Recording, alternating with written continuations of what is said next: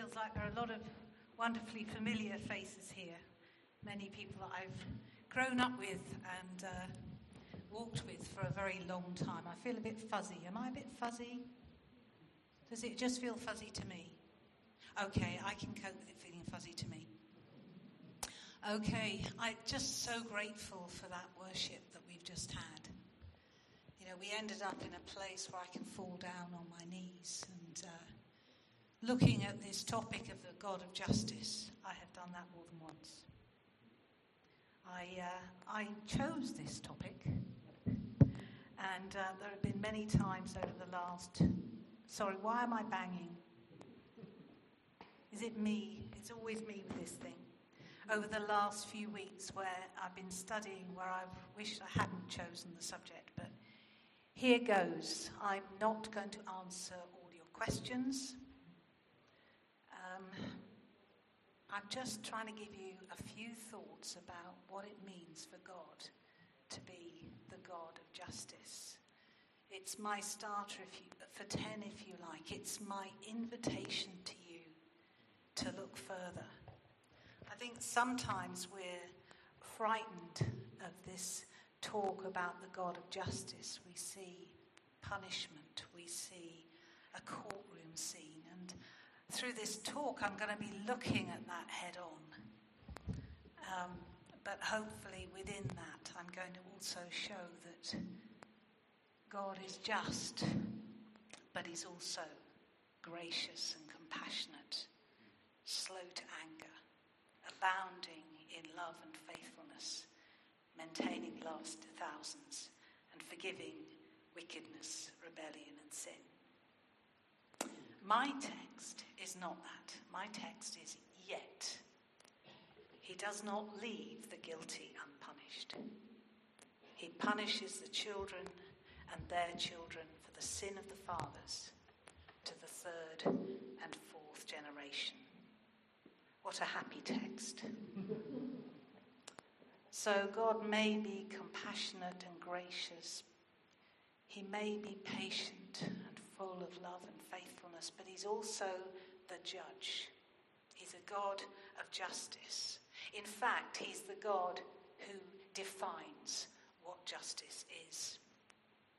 This talk of punishment transports us from the mountainside into the courtroom, where the judge not only pronounces punishment, but sets the laws and declares the verdict, guilty or not guilty.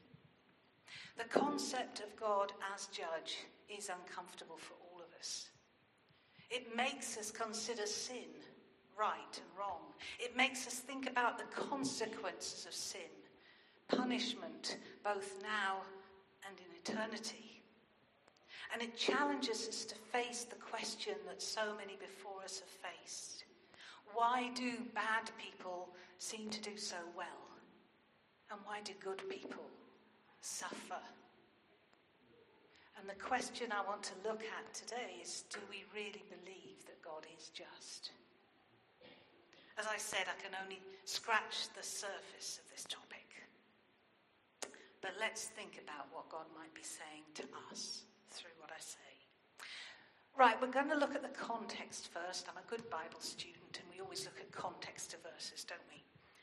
And the context of this, as you know full well by now, is that the Israelites who've got tired of waiting for Moses coming down from the mountain say, "Oh, Aaron, can you make a God that we can follow?" And Aaron, all for a quiet life, obliges, and he produced the golden calf out of the jewelry that they have. And then he, to top it all, announces a great big festival to the Lord, which becomes a bit of a wild party. And God sees that. He sees from the mountaintop what's going on.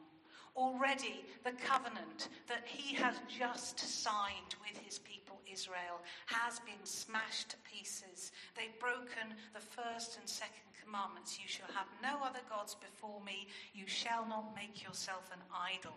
And he's angry with his stiff-necked people. I love that phrase. Stiff-necked people. They're slow to change. They've grown up in Egypt with lots of gods. And here they are. They're supposed to pay allegiance to one God who, quite frankly, is out of the way at the moment and they can't see him.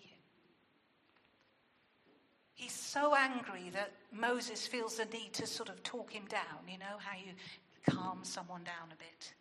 And he says, turn from your fierce anger, relent, and don't bring disaster on your people. So God, amazingly, relents. Moses then goes down the mountain with the tablets of stone, and he sees for himself what the Israelites have done. And guess what? He gets apoplectically angry. So much so that he stirs up the Levites to go throughout the camp on a killing spree. And 3,000 people are massacred that day. But Moses sleeps on it, and he has a change of heart. And there's a crucial little paragraph in there, in chapter 32, where Moses says, can I make atonement for the people's sin? I know it's bad, but Lord, I ask you for their forgiveness. And God says, no, it's impossible for one man to atone for another. Each is responsible for his own sin. There is a price to pay. So in this story, we see very early on in God and the Israelites' relationship that God's justice system is established and outworking.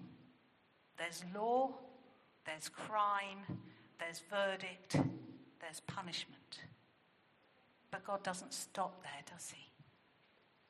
Just after he said this bit about it's impossible for one man to atone for another, he tells Moses, very surprisingly, so now go, lead the people to the place I've spoken of.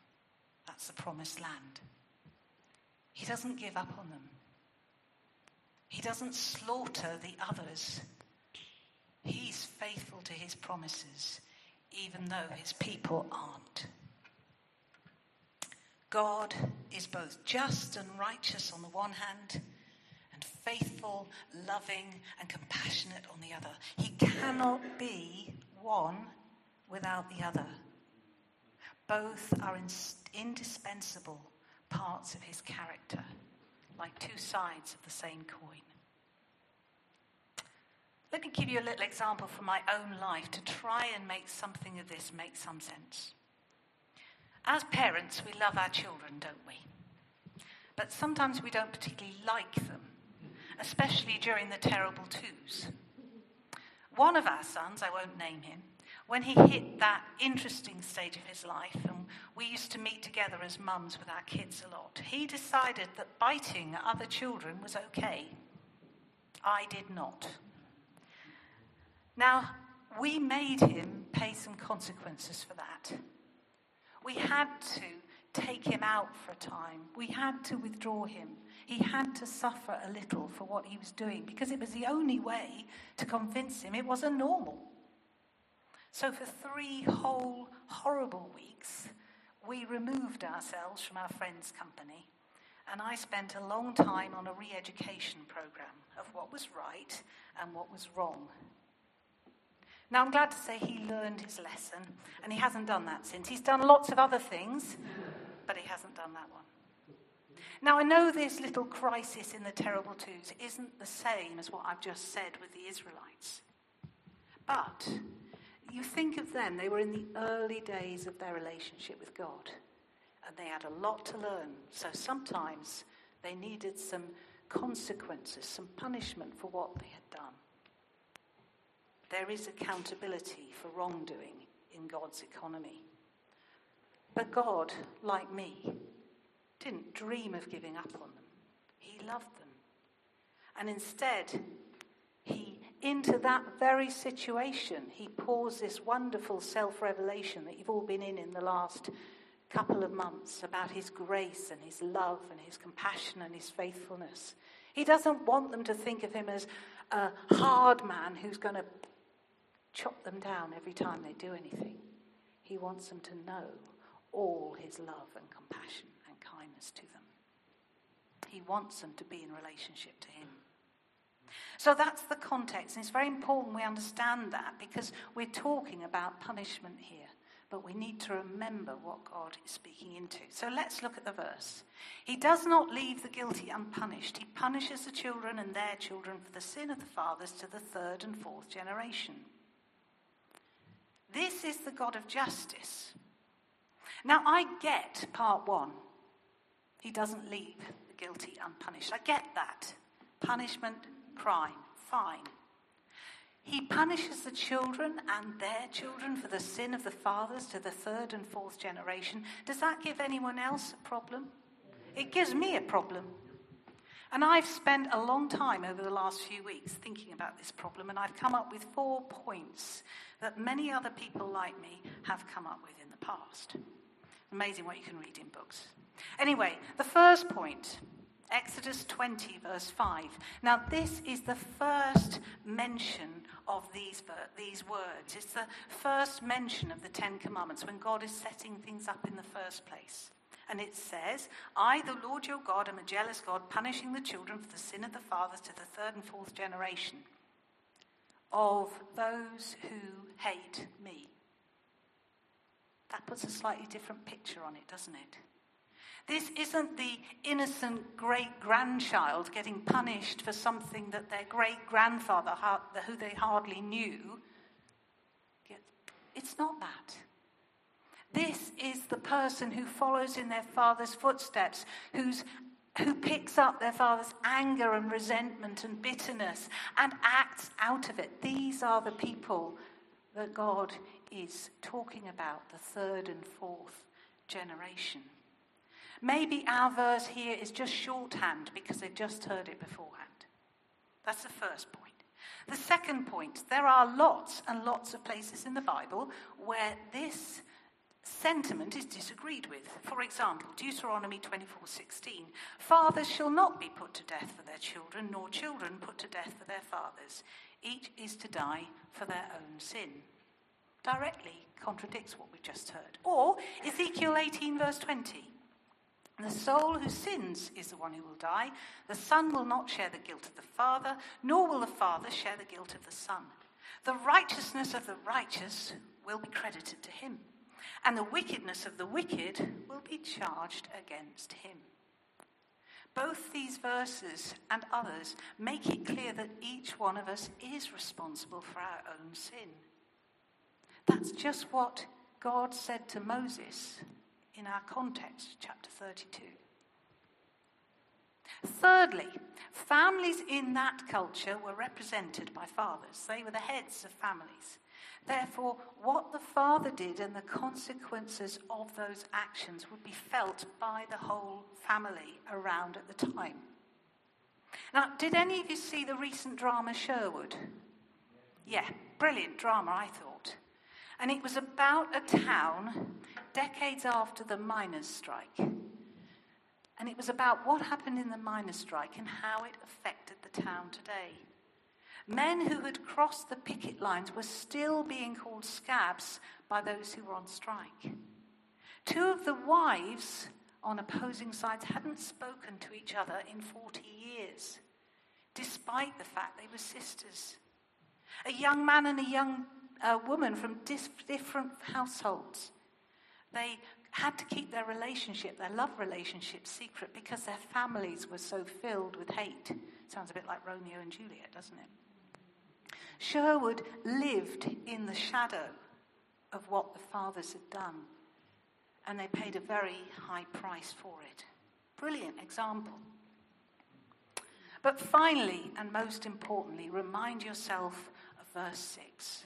It says, he maintains love to thousands or 1,000 generations and forgives wickedness, rebellion, and sin.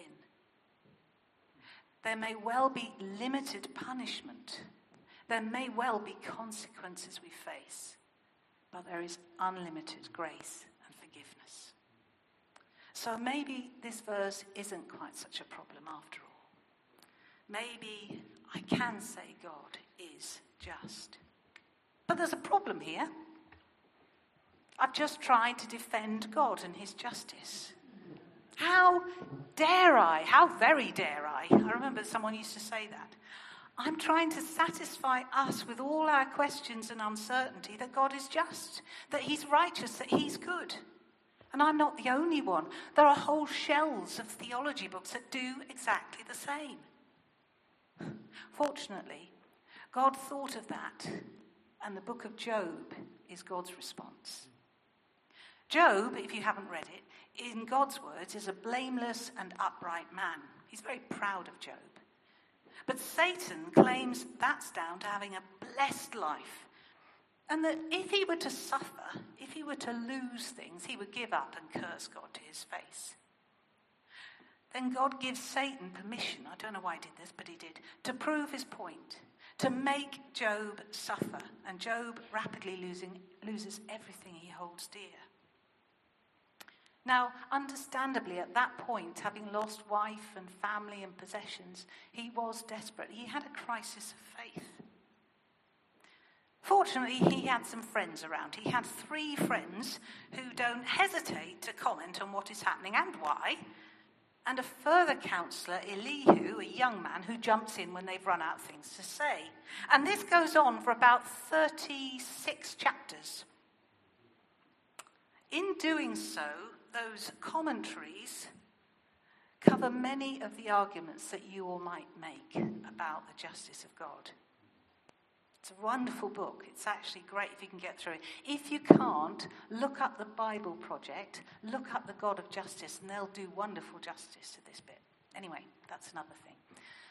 In chapter 38, the Lord, Yahweh, after everyone else has finished talking, steps in. And now he asks the questions, each one of them pointing to his divine nature as the Almighty, the All-Powerful, the All-Knowing, the Ever-Present God. This takes us right back to Genesis and the creation story. God, the master craftsman at work, speaking everything into being in perfect harmony, like a well-tuned instrument that proclaims his glory. That's our God. Who better to define what is good and right, what the world requires to keep on going and to flourish in relationship to him? And Job, when he hears this, he utters these words, "My ears had heard of you, but now my eyes have seen you." He got revelation. He didn't get answers. He got revelation. And that's true for us too. We have to know God for ourselves as he reveals himself to us. The one who created us knows the end from the beginning. He understands our hearts and our motivations. He is the one to judge. Who are we? Who are we to question his justice? In 2004, my dad died. He was my hero. He was a very, very good and honourable man. And I loved him. I loved him dearly. He wasn't a Christian. He'd been through far too much in his life. He'd seen too much evil. He'd been let down by the church at a point of real need. And he couldn't believe in a God of love. And nothing I could say could change his mind. And I remember pleading with God many, many times for his salvation, that I would know that he was saved. I knew that if I didn't, I would struggle. I would have a crisis of faith. And that's exactly what happened. Why? But the following year, I went to Bible college in Oxford. Something I'd always wanted to do. And God gave me the opportunity at just the right time. Amazing how God's timing works so well. And the first day of my course, God spoke to me very clearly about meeting with him and letting go of my dad. It didn't happen instantly. It happened, as Robin was saying, out of a time of real study and prayer.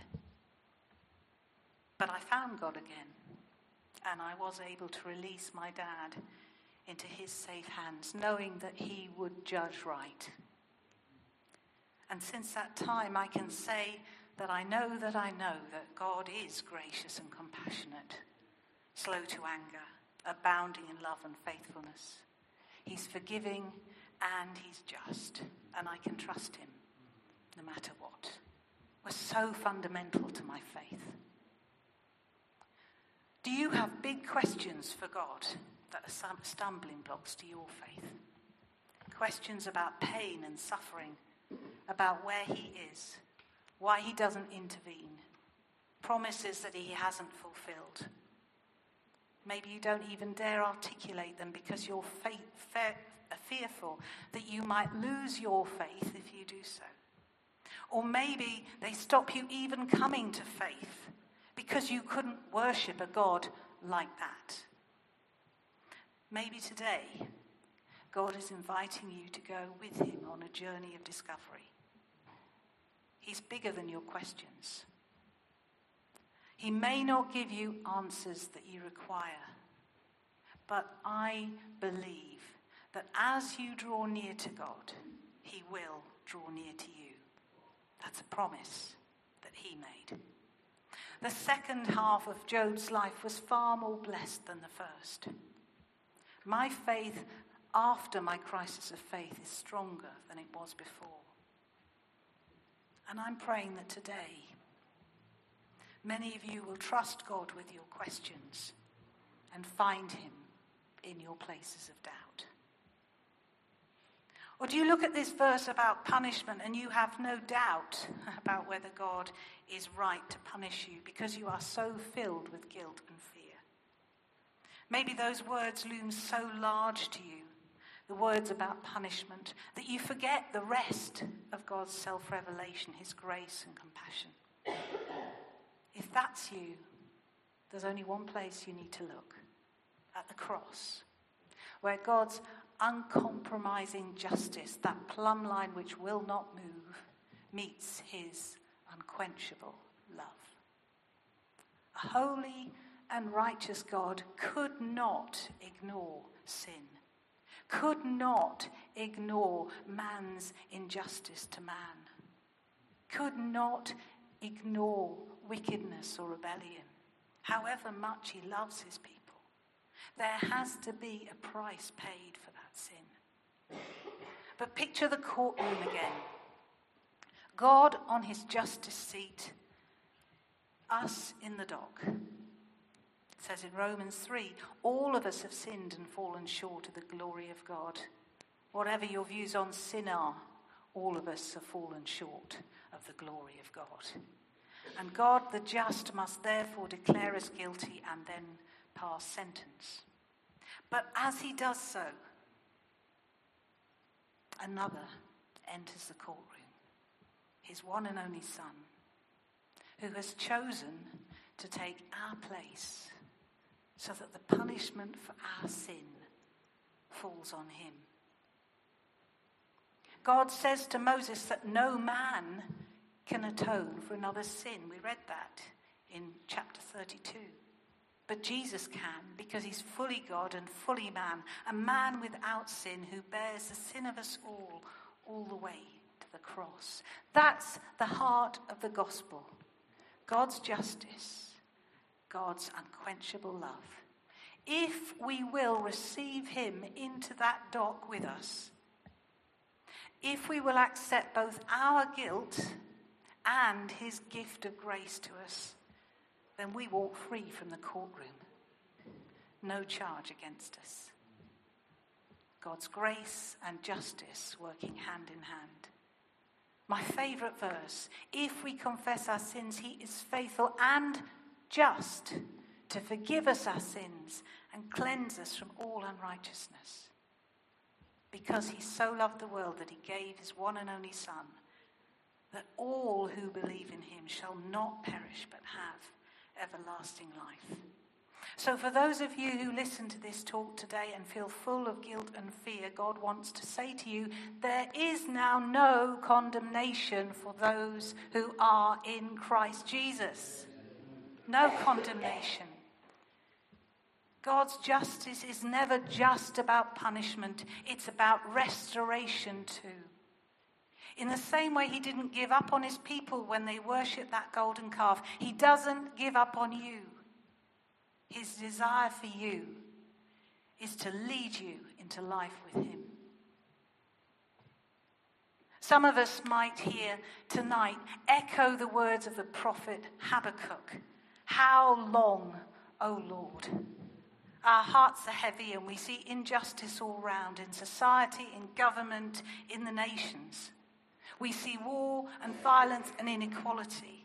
Every time we turn on the news, every paper we read, there is injustice of some kind written large.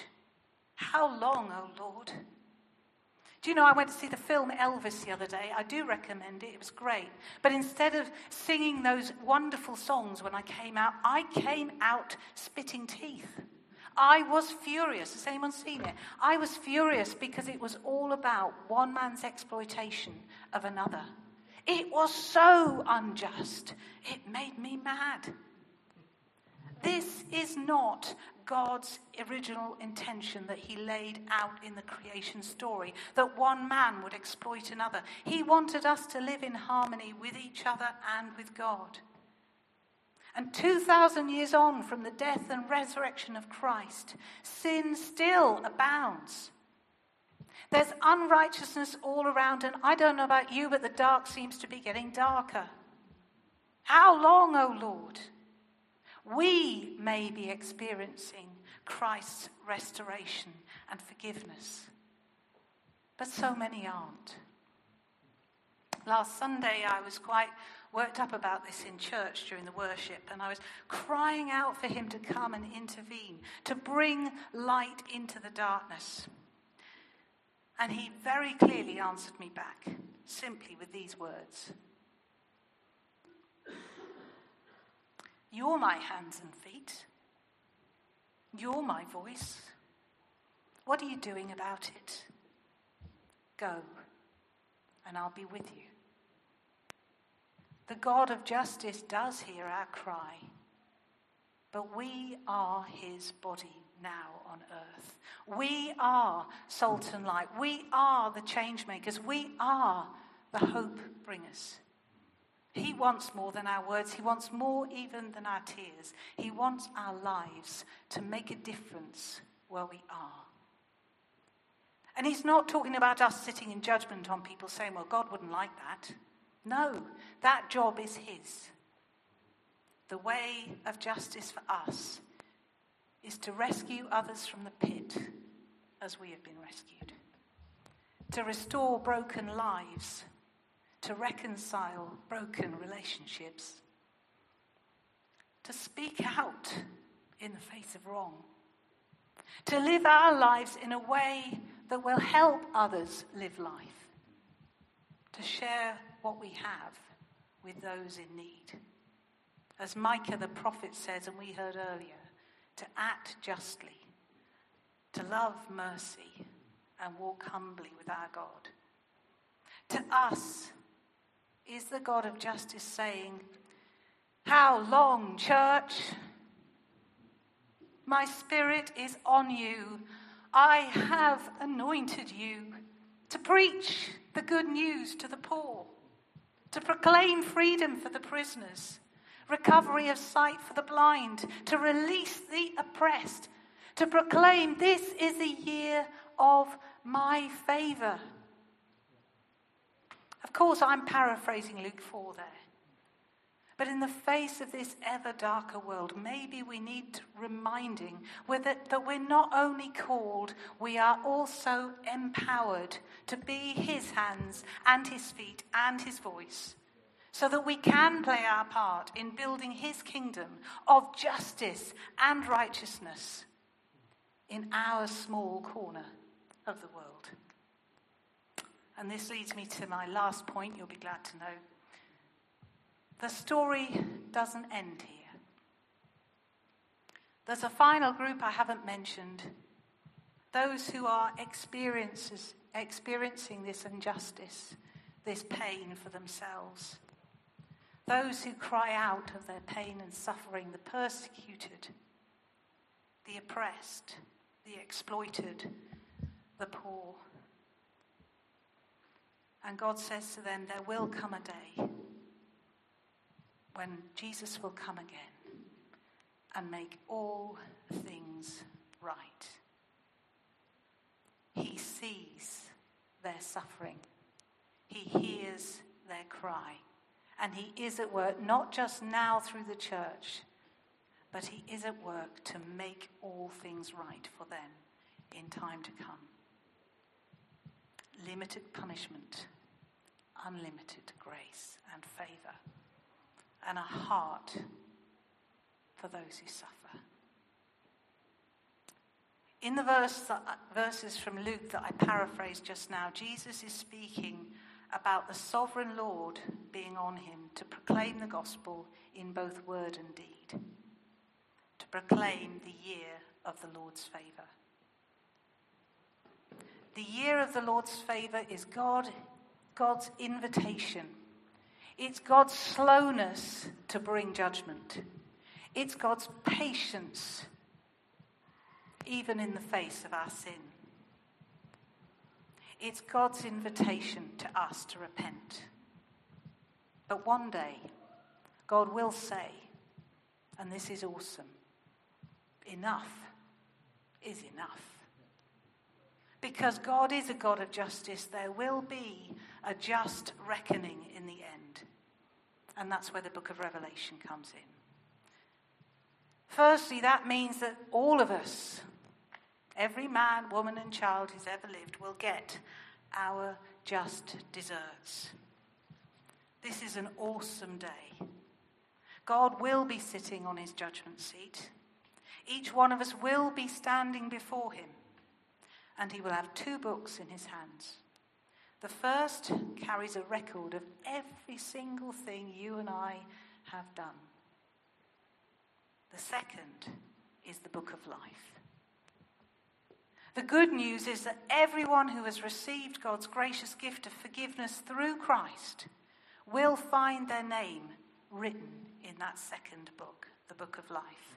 And they will walk free out of the courtroom into life in eternity with God. The bad is that all those who have refused him must pay the penalty for their own sin. They don't walk away from the courtroom free. They walk down to the cells. God's dividing line, God's justice, is not between what we have or haven't done. Have we been better or worse than the other? It's between who we have or haven't received. Have we received the love and forgiveness of our Lord Jesus Christ? It's an awesome thing to say. I didn't want to include it in my talk. It's so uncomfortable. It's uncomfortable to the church. What on earth would the world make of it? But it is there in the Bible, in black and white. It fills me with awe. It brings home to me that God is God, and you are not. Now, I did jury service last year, and I ended up as foreperson. I don't know how I ended up doing that, but I did. But it meant that I had to declare the verdict before the court. I was shaking then. It was a deeply moving experience, and I still wonder, as I look back, whether we were right or wrong. We made the very best stab at judgment. We had one of those situations where it was 5-7 in the jury room, and we had to talk each other around. It was quite a process. But we couldn't see into the defendant's heart. We could see his appearance, but we couldn't see into his heart. And we didn't know truth from lies in the witness statements. They were so contradictory. That day brought home to me the relief, the actual relief that in the end it is God who judges, not I. For he is able to judge all things right. And secondly, in Revelation, and more comfortingly, you'll be glad to know, God's last word is not punishment. It's hope. God doesn't just judge right, he restores right. All that darkness, all that injustice and hatred and pain will one day be no more. I want to finish this talk on justice with this passage, which I have grown to hold on to more and more as I've grown older, as I've grown older as a Christian, as I look forward to that time when one day God will come again. Revelation 21. Look, God's dwelling place is now among men, and he will dwell with them. They will be his people, and God himself will be with them and be their God. And he will wipe every tear from their eyes. There will be no more death, no more mourning, no more crying, no more pain. For the old order of things has passed away. We were here a couple of weeks ago when Mark was here. He reminded us recently, God makes all things new. He's the God of restorative justice. And he can't fail to be faithful to his promises. He will make all things new. So we end up on our knees before him.